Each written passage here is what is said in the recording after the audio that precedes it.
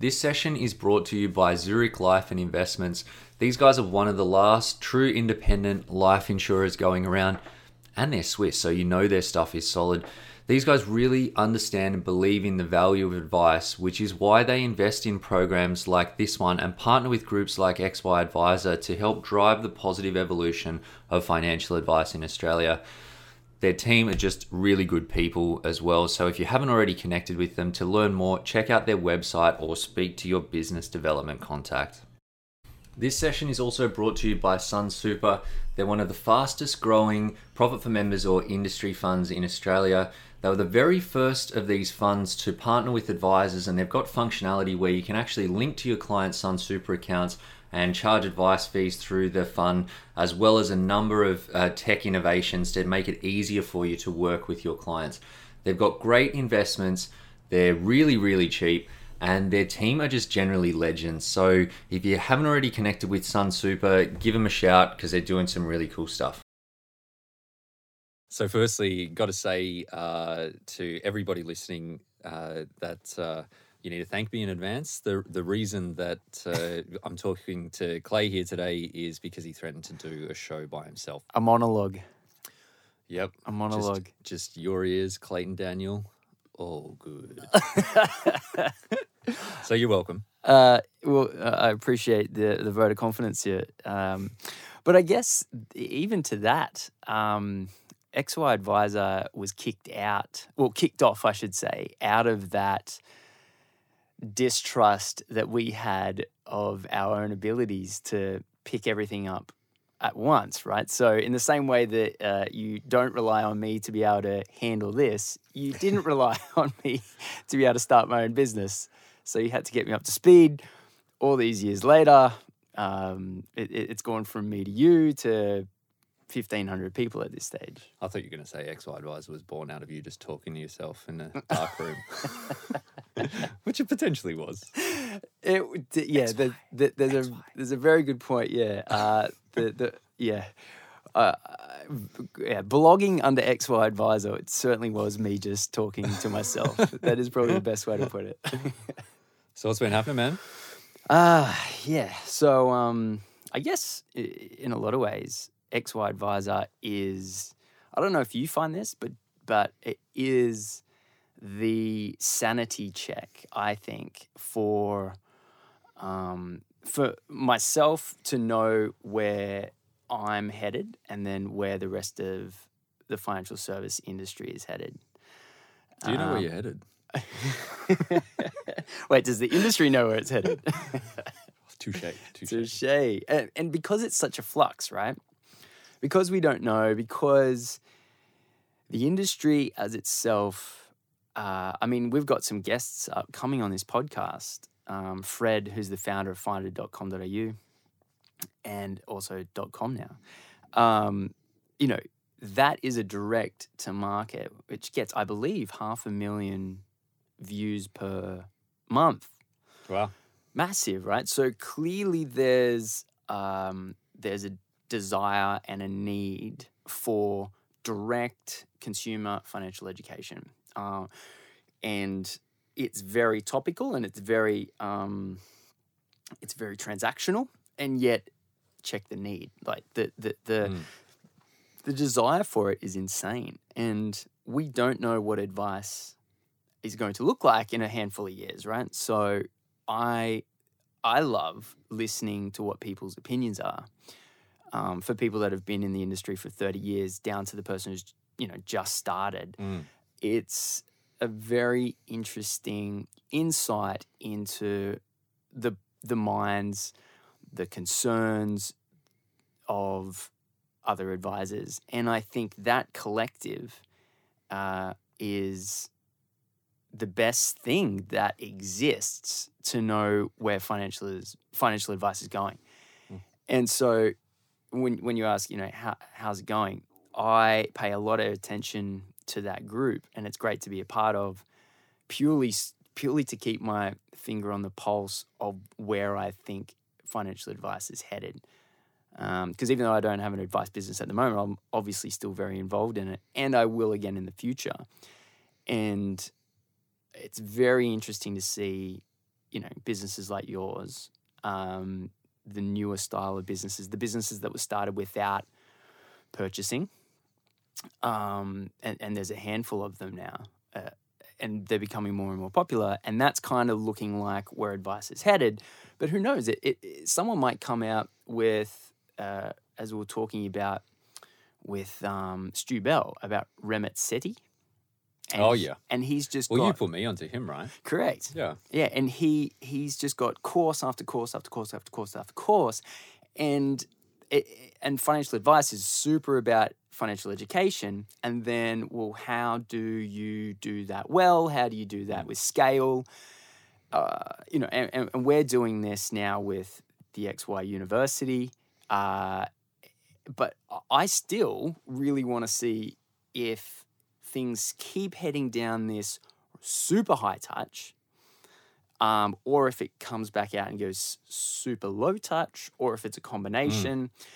Man, I'm pretty excited to see where it goes. Yeah, I think like the fact that there is so much interest from people on the consumer side, it comes from the fact that people are sort of, they don't know where to turn. They know that they sort of don't know what they don't know as well. So you see all these people seeking out this information. They don't know that they can turn to an advisor, and I think the tide on that is slowly changing, which is awesome to see. But they're still don't know what an advisor can do or how it can help. So they're searching this stuff out. But I know you probably saw this in your business, and I see it all the time, that people often end up more confused after searching for it than they did before they started. And, I've read a lot about this, the analysis paralysis, information overload, all of that sort of stuff. It's sort of hard to know where to turn to. And, I think in terms of the business models, it's interesting just watching it all happen. It's great to be a part of it as well. But,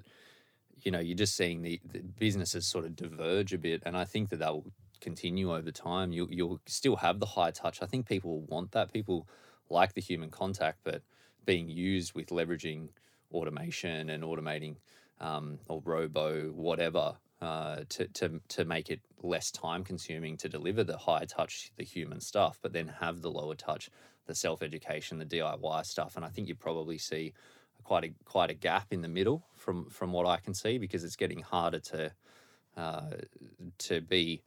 provide human tailoring with on any sort of profitable service without having that technology sort of element, or doing it in a profitable way.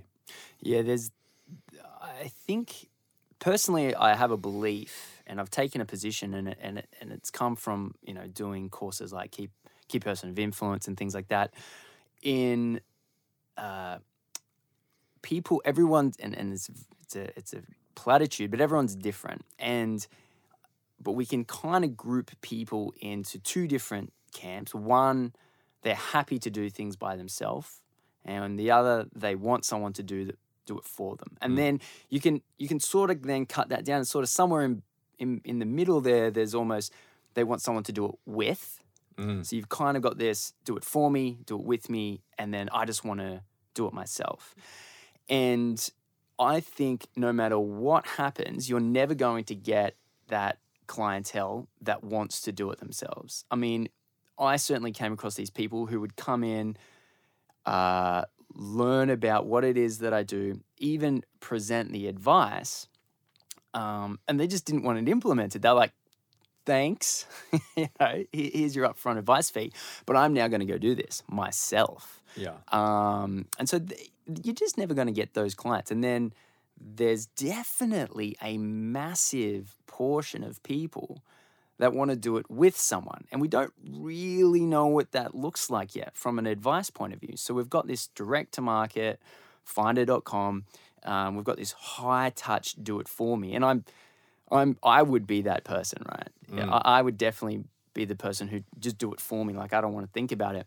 But it is enjoyable for a pretty large portion of society who would like to do it with someone. And I think maybe people like Adele are doing that the most accurate at the moment, that do it with me. So she's got that Facebook group, and she's educating. So she's not just doing that,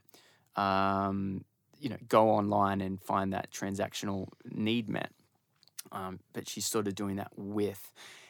I'm really interested, and I've got a position that those people have been largely ignored, and I think there's a lot of money to be made there. So there's a lot of value to receive, and there's a lot of value to deliver, and there's really no one playing in that space at the moment. Yeah. Well, I think though that part of the even the do it for you is almost do it with you to a certain degree as well. Like you can do, like I try to do everything I can for our clients in the business, but there's still, you've got to do it. You've got to get them involved for them to be able to get the outcomes. They've got to give you the information. They've got to, even when we do full implementation setup for clients, like they've still got to do some stuff. They got to link up their accounts. They got to move money around, like got to switch things over. So I don't know in financial advice if there is a full do it for you service for comprehensive advice. Just investment, you can give someone $100,000, they can go and invest it. That's easy enough. But for full financial planning, you sort of have to have that level of do it with you to a degree. And I think that you're right that it is a massive market, because for young people in particular, and obviously that's where the opportunity lies longer term from a planning perspective, that all of the people that I work with, they want to make smart decisions, but they want to understand the decisions that they're making so that they can get comfortable in them. And I could go and build, I know, 80% of the time when I sit down with a client, I know what their financial plan's going to look like, but we spend hours and hours and do like a 4-hour strategy session to educate them on the options so that they feel empowered. They feel like they've made their own choice, even though it's the same choice that I knew that they were going to make. In the end, I could say, there's your plan, but it wouldn't have anywhere near the same impact as saying, these are all the bits. What do you think? Okay. Oh, yeah, you like that. Good. Money is good. Isn't that interesting? Okay, there, let's tick that off and move on to the next thing. It's pretty impressive, though, because typical financial advice, and I was that. I was definitely someone that wasn't focused on the journey as much as I could have been and should have been. As we've talked about, my outcomes are something that I like to I'm very proud of, but the journey I was never really much of a that sort of that Sherpa, So it's always great to hear the level of detail and customization that people like yourself are putting in, and that a lot of advisors these days are. What do you reckon? Do you reckon the future is more people getting financial advice or less? I think it would depend on how you define financial advice. I think it would probably be less getting full financial advice, but I think, like, I caught up with a company the other day, and they're not even in financial services but have a huge audience and basically in the technology space, and they're looking to revolutionize the way that digital products are provided, or financial products are provided digitally, because that's something where financial services sucks at products. Like it's terrible, like generally speaking, in terms of how it works and the practicalities of establishing products, there's no one really doing it amazingly, I don't think. When I work with clients, and I'm working with younger guys, we got online fact finds, and it feeds into a Salesforce based system, and automated documents and emails and reminders and online calendars and all of this stuff that everyone can do from any device that they've got. But when it comes time to present that SOA, I've got like a stack of documents, 1 inch thick, to open up a bunch of bank accounts and an investment account and a super fund and, all of the things that go alongside it. The product guys are still not keeping up. Even the ones that some of them are moving to online signatures or digital signatures and stuff, but they're still not there. There's still a ton of paper that comes out the back of it. And I think, well, is it their fault though, or is it the legislation requirements? No, definitely their fault. Really? Blame them completely. Well, why? Why do you need it? I think you need. I mean, I'm pretty sure you like legal requirements to produce PDS, for example, right? Oh yeah, but you can deliver a PDS digitally. I'm talking about a bank application form. Yeah. Yeah. I mean, can you open up a Commonwealth Bank account from your app now? You can. Yeah, Okay.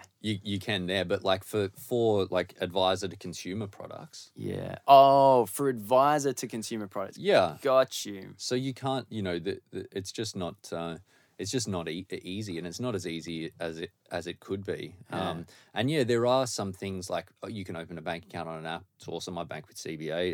It's super easy to do that. Yeah. But I think when it comes to other products, you could revolutionize the delivery of those products, and build in some educational elements to give people a far superior outcome to what they're getting at the moment, because it's like there's all these things to help people sort of figure out what they want, or what they need or what they should have, and then there's like products that can make it happen. But if you could integrate those two things, Yeah, I guess, I mean, those very big and successful financial services companies I definitely find it harder to pivot compared to an advisor. I think an advisor, you got a couple of people, you're small, you can just make things efficient, but it is a little bit hard for them. And I guess up until someone or a company or a system replaces that, maybe it's the blockchain. I don't know.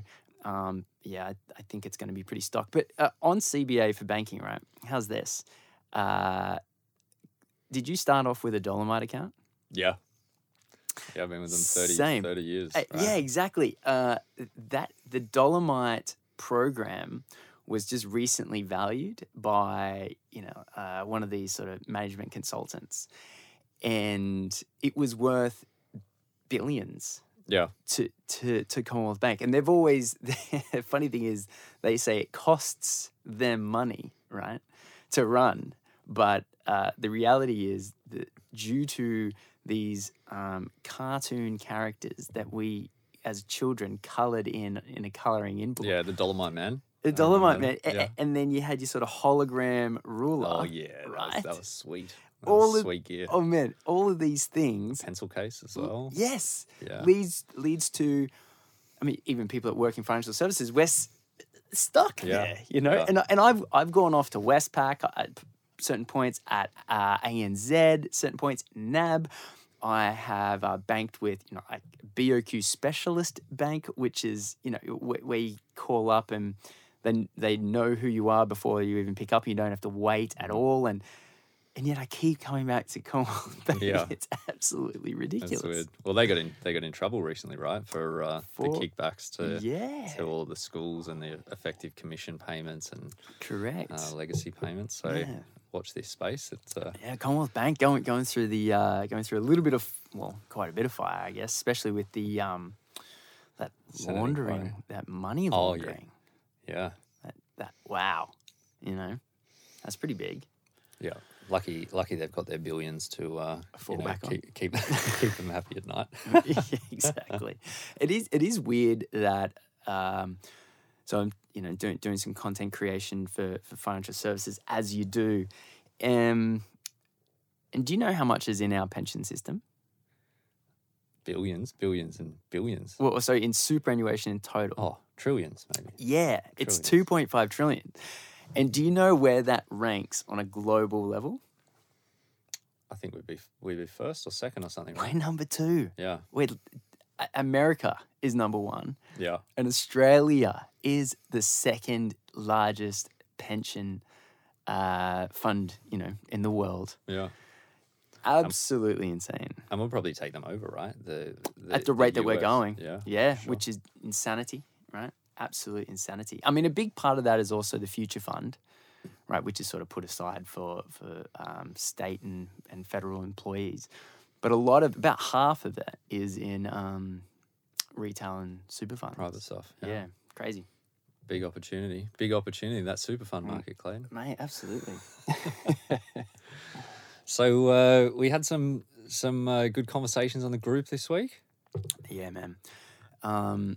This week was the first time that we ever eclipsed 1,000 people going into the group in one day. Wow. Yeah. So that was a big thing. And then literally the next 4 days, so out of 5 days, so we hit 1,000 day 1, 1,000 day 2, 950 day 3, and then 1,000, and then 1,000. So 4 out of 5 days in a row, the group has had 1,000 people on there, which to me is so fulfilling to know that all the time that we've put into this is actually People are getting benefit. people are getting something out of it. To me, that is really, really valuable. I just think it's amazing that they talk about advice gets a bad name from time to time, but then you've got people that are so dedicated to be constantly, and we see so many awesome people in that group just jumping in and like helping other people out, and adding to discussions to just help everyone live together. And I think that's amazing to see everyone so committed to, I suppose, pushing our profession forward. Definitely, but there's no other. We've got. I mean, the advice industry has a lot of people speaking on our behalf, but this is actual just advisors comparing notes. And for example, the education topic, right? Yeah, that's a hot one.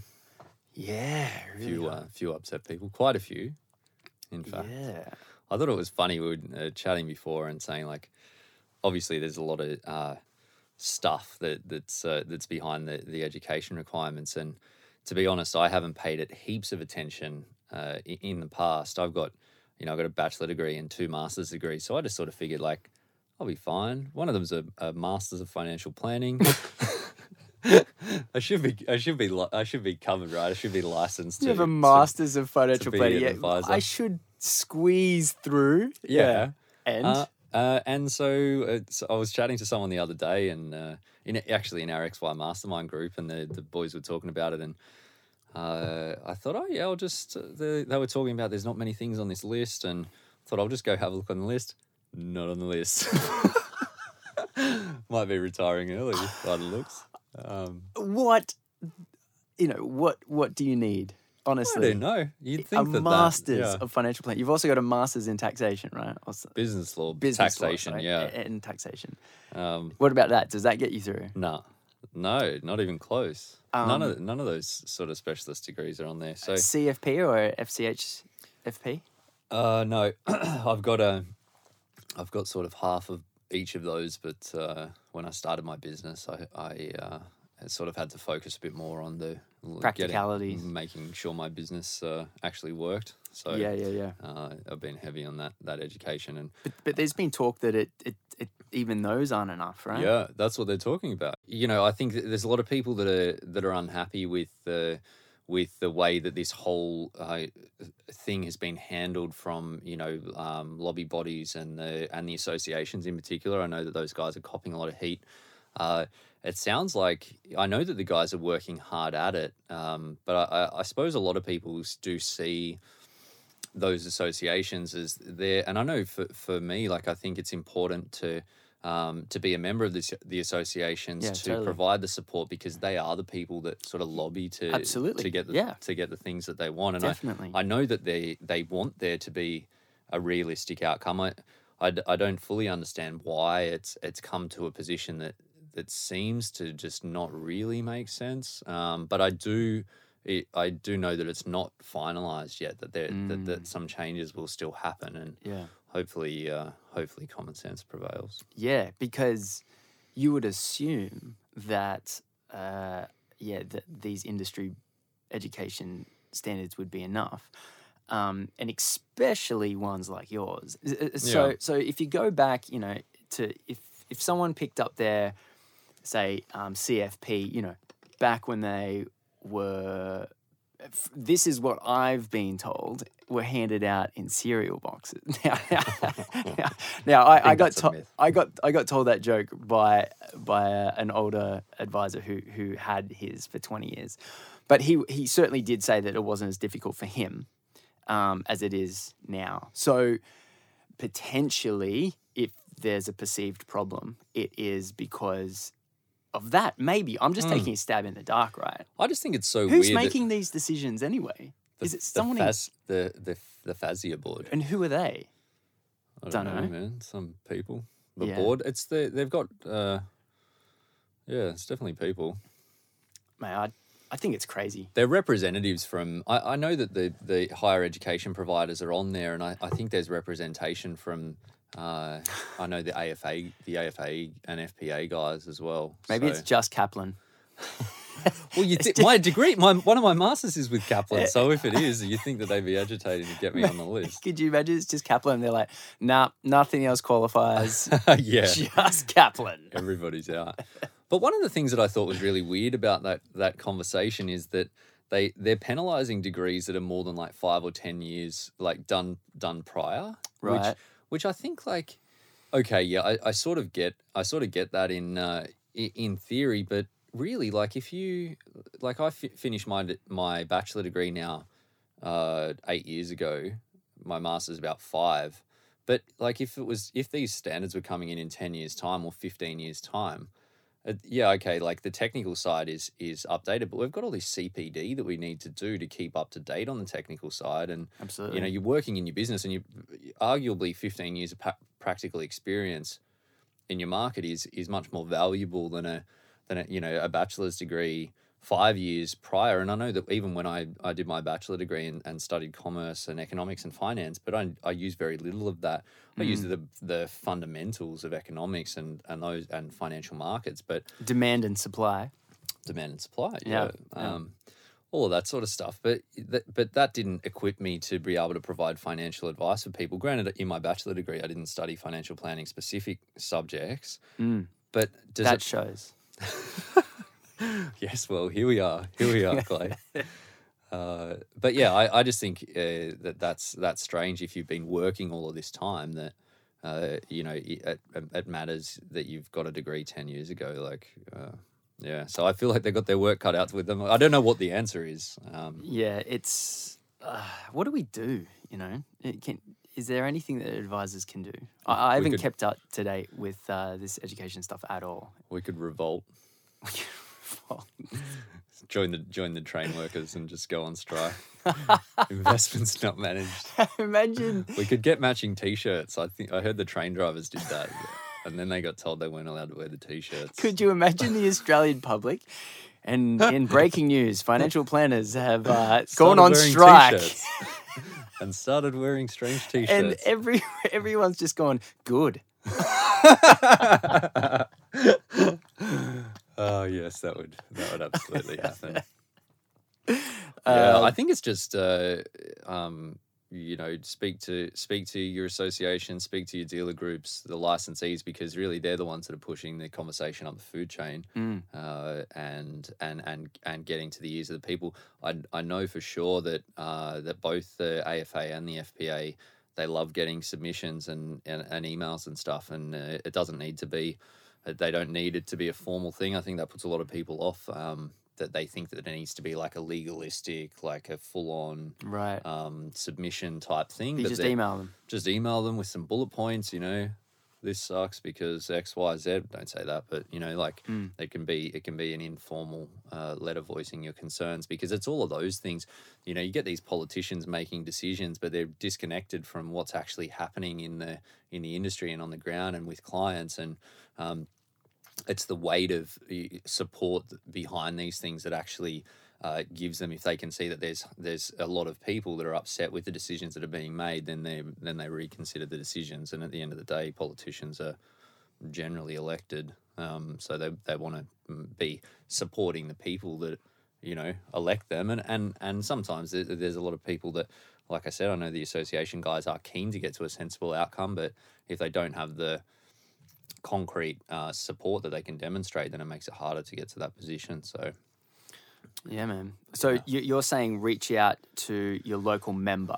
No, well, you could do it to your member, you could do it to the associations, you can do it to the licensees. What I was saying though is just, I know that the associations are very receptive to that, and right. I think that they know all the people that you should send it to. I know that sometimes they with some of the recent changes, they were saying to send it to members, but I think those guys are probably the best bet, because they love getting the feedback, and they know the best channel for that. So I'd start there. Well, maybe something that XY should do is come up with where advisors should go to if they have concerns, because the last thing we want is for no one to be able to make it through with their degrees and everyone is just all of a sudden, non-qualified or unqualified, I should say, to keep providing advice, which would be a horrible outcome. Yep, for sure. Well, we can definitely get the answer to that. So check the show notes and the link with this, and there'll be some directions on what to do to voice your concerns. Yeah, definitely. All right, mate. Well, thank you for rescuing not only myself but our audience from a monologue.